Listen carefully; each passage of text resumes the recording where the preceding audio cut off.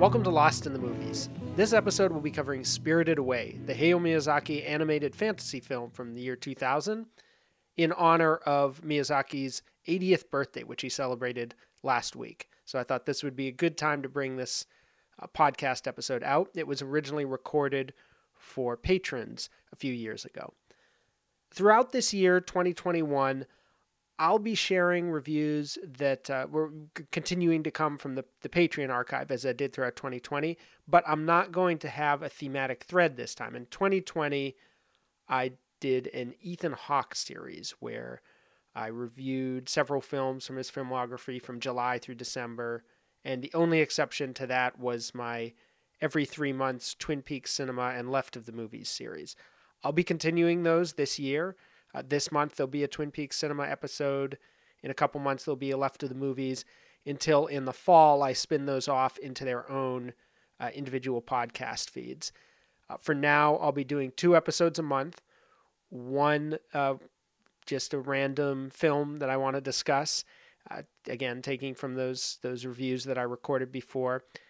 And then the other one will be either a bonus random review or it will be Twin Peaks Cinema or Left of the Movies. Next month, I'm going to do a teaser for my Patreon series, Lost in Twin Peaks, which is an episode guide to the show. But other than that, the random posts will be other films. So to start with, for Spirited Away, this is a film that is probably one of the most popular of the 21st century, just barely making the cut. In terms of, acclaim and the enjoyment of the people who've seen it. I'm sure there are many films that more people have seen, although this was a pretty big hit as well. I discuss the details in my review and share some of my previous thoughts on it from when I had reviewed it even earlier. But before we get to that, I just want to let people know what's going on my site, on my Patreon. Publicly, I've just shared a visual tribute called A Tale of Two Expectations. It is screenshots from 2 adaptations of the film Great Expectations based on the Charles Dickens book. One from 1946, directed by David Lean, and the other directed by Alfonso Cuarón from the 90s, which is a modern update of it, taking place in New York and starring Ethan Hawke, which makes a nice capper to our 6 months of Ethan Hawke podcasts last year. So check that out if you haven't had enough Hawke yet, or you just like Great Expectations. It was fun to pull up images that could be kind of juxtaposed in that way. It's all just like screenshots, but organized so that it alternates between the 2 films completely. So there's an equal amount from both movies, and the moments of like Miss Havisham or the convict popping up, or Pip or Finn in the Ethan Hawke version going off to the city, and just kind of looking at those 2 different aesthetics and textures. It was really fun to put together that way.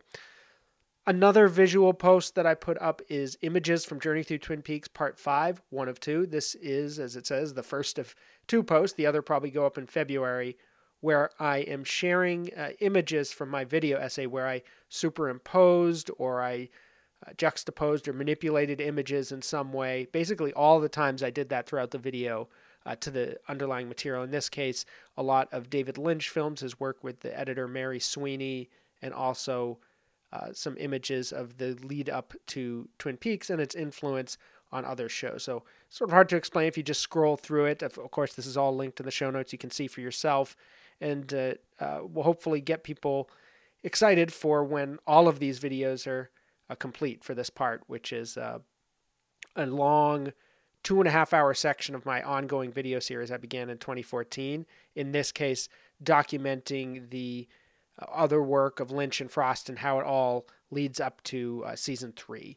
So this has been a long work in progress, and this is just kind of the visual accompaniment to these videos that I'm still working on.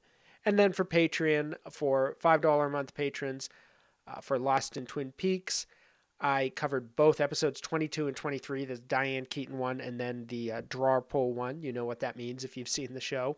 For my monthly patron episode, for the $1 a month patrons, I covered a Twin Peaks Cinema subject of Rashomon, the Akira Kurosawa film, so another Japanese movie to discuss this month, where I look at how that film juggles the different points of view about a murder and a rape that was committed in the woods and how this relates to Twin Peaks, which it does in many different ways. For Twin Peaks Reflections on that podcast, I covered the characters of Leland, Albert, and Donna, the locations of the Twin Peaks and Deer Meadow Sheriff stations, and the storyline of the One-Armed Man and how it relates to Season 3, Part 17. So, that's what I've been up to. It's been a month off, so this is a little longer section than usual for the updates. Plus, I want to just let people know what was in store for this upcoming year. Now let's get on with Spirited Away. This week's film in focus, Spirited Away, was suggested by Sean. Walt Disney Studios presents a Studio Ghibli film. Honey, don't take a shortcut. You always get us lost. From master filmmaker Hayao Miyazaki. What is it? Come on, let's go in. I want to see what's on the other side. Where are you going? You shouldn't be here. Get out of here now! What? You've got to get across the river. Go! I'll distract them. Mommy! Ah!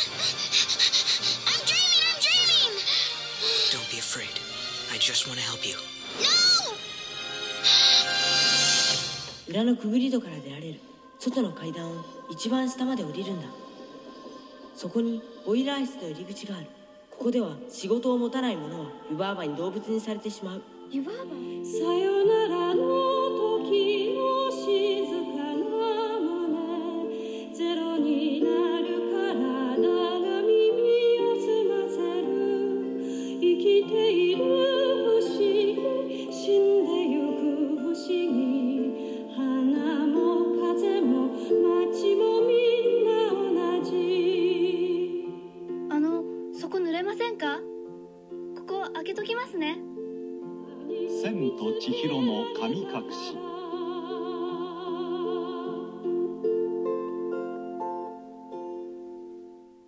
This film begins in the present day in the modern world, or at least the modern world of the early 2000s.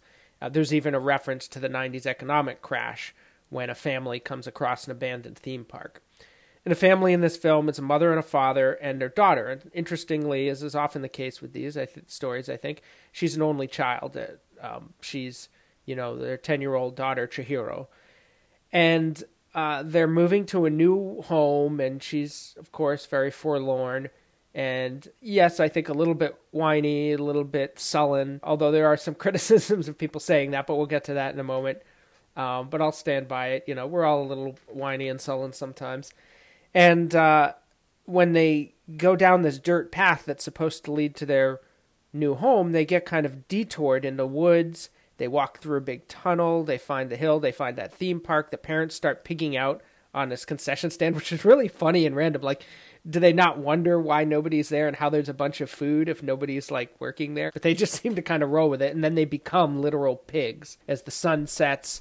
And Chihiro runs through the town, and all of these spirits are emerging, and she ends up at a bathhouse due to her protector, who is somebody she kind of remembers from the past in a way, and they reveal the reason for that at the end of the film. But he's a spirit who works for Yubaba, the owner of this massive bathhouse, which is like a resort for spirits. Spirited Away came out in 2001, I think, in Japan, and I believe 2002 in America. It was kind of not supposed to happen in a way. Princess Mononoke was going to be Miyazaki's last film. I don't know if he announced that publicly or just among, colleagues and friends or something, but soon afterwards he began to work on a different project. And famously, this film was inspired by his friend's 10-year-old daughter, who saw similarly to Chihiro. And it's interesting because I've read different takes on the film where people defend Chihiro in the beginning, where people say that she's kind of bratty or spoiled, and they say, well, she's moving to a new town. People are being kind of judgmental of her, and that's true to an extent, but it's worth noting Miyazaki is kind of judgmental as well. In the documentary making of that I watched on the beautiful looking Blu-ray, he says something to the effect of this friend's daughter was a selfish brat or something like that. But he said all of my favorite kids are that way, and you can tell they have the inner strength that Chihiro has. And the film is about drawing that out. I think a lot of times with these sort of coming-of-age films, the child is taught a lesson, like, be ashamed of this way of behaving, and now you should act this way. And in her case, it's just more fear, I think. She has this understandable fear of ending up in this spirit world and literally just knowing nothing about how to deal with it. And she slowly overcomes that. I think what I like about this method of storytelling is the development of the character feels natural. Like they're responding to the situations. They're helped a lot by others. This isn't one of those stories where like the superhero child does everything on their own and kind of tells children, you can do anything you want if you just put your mind to it. It's not exactly saying that. She's more responsive to the environment. She receives a lot of help from other people. But she also, I think her number one virtue that gets her through all of these challenges is just like a natural willingness to observe other people and to see them and listen to them. And I think that's something sort of notable about even where she starts, especially now, the idea that they're always on their phone or they're always distracted. But she's very observant from the very beginning. She notices the little statues to the side. She almost sees too much, and that's a little bit of why she's sad, she's going to this new environment. So what changes for her is the comfort within the environment and the willingness to kind of go forward with it. Like the whole last part of the film is her journeying off on her own away from the resort with her new friends who are all her enemies not long ago, which is an interesting thing in and of itself. She takes this little train into a marsh area and finds Yubaba's sister.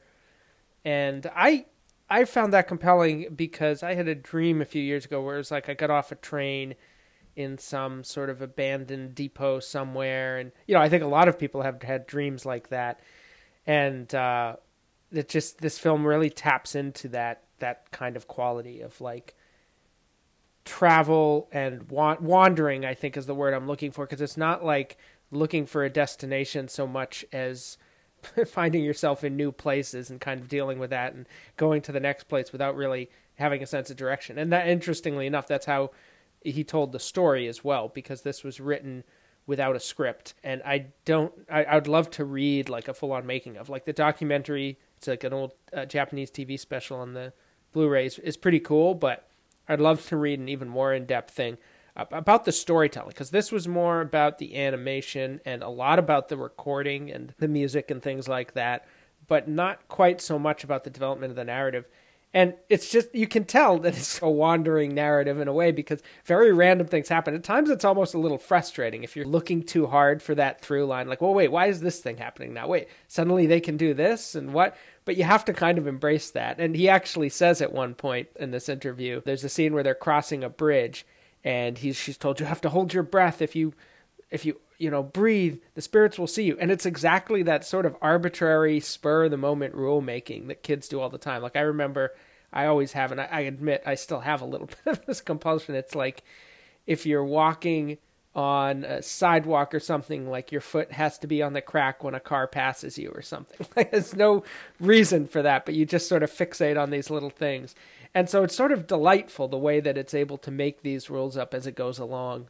And one thing I loved about this film at the time, I first saw it 10 years ago, and this is the first time I've seen it since then. It's actually one of the earliest films that I reviewed for my site, and I'll link that review below. But one thing I really liked about it years ago when I saw it was this idea that it's really focused on the sort of behind-the-scenes grunt work of a fantasy world. Like, usually you don't see that. The whole point of Disney World is you walk through this magical land and everybody's there to kind of entertain you and you're the guest. Be Our Guest is like the Disney theme song. Granted, the servants in that movie have character, but more in relation to the heroine. In this, it's all of these service workers who are the subject of the story, and we're really with them. And I like that a lot. Like it's almost like a class consciousness in Fantasyland, The attitude of the film towards work is interesting as well. Like if you put aside the fact that she's basically a child labor, she is a child laborer, and seems sort of like a child slave almost, because not supposed to leave. They're going to kill her if she doesn't work. And, that don't think she gets paid except by I guess the customers tip them and all with the gold if they're not eating them. But the film has this, when you put that aside, positive attitude towards work. Like she learns new things by doing her job. She's taken care of by her supervisor, who's sort of tough but compassionate. And I really like the world that this film creates, that has one foot in this realistic worldview and another in just the most wild, spectacular flights of fancy. Like, there's just so many creatures and spirits and figures just dotting the frame in this, walking through the background. I think my favorite are the giant peeps. They look like those peep candies, these yellow birds. Literally every time they came on the frame, no matter what else was happening, I laughed out loud. Like, it's just an instantaneous reaction. And this film has a lot of that. So there isn't so much like a boom, boom, boom, clear storyline development. There's an overarching problem that remains for the whole film, which is her parents are pigs, and she's afraid they'll be slaughtered and eaten, which is pretty gruesome. But she has to work at the bathhouse to keep herself alive because the owner can't kill anybody. If anybody asks for a job, they have to give them a job. That's like some vow they made. We never learn why. It's just one of those things that's thrown out there. It's a convenient explanation, sort of whimsically. Each problem that the characters face stands on its own. There is a running thread of this no-face monster, this spirit who Chihiro lets into the bathhouse because she feels sorry for it, stuck out in the rain. And then it starts talking and eating everything in sight, and then it starts chasing all of the characters and vomiting everywhere. Like, there's definitely a gross streak to the film, like vomiting and stinking. There's a big stink monster that comes in, just sludgy, muddy. Everybody's running and holding their nose, and Chihiro has to clean it. And she discovers it's actually a river god covered in muck. She pulls out a bicycle and all these other things. And that was something Miyazaki came out with because he and his friends cleaned a river, and they found a bicycle buried in the mud bank, and they had to wrap a rope around it and pull it out. So he takes these little real-life things, and he inserts it in this fantasy environment. But he does it almost... It's interesting, like, he doesn't do it as a way to gloss over the reality of it. It just puts it in this heightened sort of fantastical presentation, but it still carries that weight of reality. The film has a real generosity toward all the characters. Like No-Face, for example, is not simply some malevolent force. It's actually infected by the environment. Chihiro says, I think being in the bathhouse makes him crazy. And when he joins them on their little sojourn to meet the sister of the owner of the bathhouse, he's suddenly much more peaceful and calm, and you feel kind of sorry for him. It's a very, like, cute film, but not in, like, a sticky sweet kind of way, in a really genuine way. And that's true of so much Miyazaki. My Neighbor Totoro is a great example of that. I remember being fascinated with that particular film as a kid, because it would always be in the, those little pamphlets and, like, you know, the booklets, I guess, in, like, Disney videos or things like that. You know, they would always have an advertisement for My Neighbor Totoro, and I thought, what is this? Like, it's just the creatures were intriguing, and but I never saw it until I was an adult, so it's just kind of a shame. So I guess the closing message of this is, if you have kids, if you're listening to this and you have kids, you've probably already shown them Miyazaki, but definitely show them Miyazaki. I think it's something every kid deserves to see, and, you know, every adult as well. And that's it for my thoughts for now on Spirited Away. But if you have anything to say, please send your reflections my way, either through comments on the podcast on my site, lostinthemovies.com, which I forgot to list at the beginning of the podcast. But of course, as I said, the links for those posts I mentioned are in the show notes. You can also reach me on Twitter at lostinthemovies or at journeypeaks. And I would love to hear from people on this film, because it's really, it really strikes a chord with viewers in a way that I think a lot of more relatively recent, you know, I realized 20 years ago is actually pretty long ago, but for a 21st century film, I think it resonates with a lot of people in a way that usually more classic films do. So it'd be interesting to discuss in that sense. If you enjoy this work, please rate, review, or subscribe on Apple Podcasts. That's the number one way that you can promote my work, share it with others. Of course, it's on other platforms as well. And if you really like my work, consider becoming a patron. For $1 a month on patreon.com, you get a monthly chock-full episode, bonus episode, with usually a Twin Peaks cinema comparison of the show and a film somewhere, and then some other subjects as well. This month, I'm hoping to catch up with listener feedback, film capsules I've been watching, political reflections, podcast recommendations. So there's all kinds of goodies there.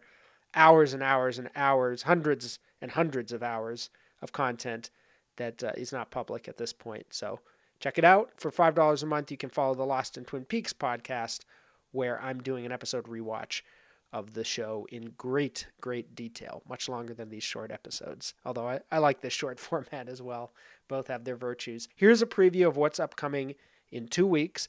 Here is a Twin Peaks cinema subject that I had to give its own podcast, basically. So some of the other episode directors, their films have interesting little tangential connections to Twin Peaks, and I kind of packaged them together in October. I'll do another one in a few months too. But this is a film by Tim Hunter that is deeply tied to Twin Peaks to the point where I thought this needs a whole episode to itself.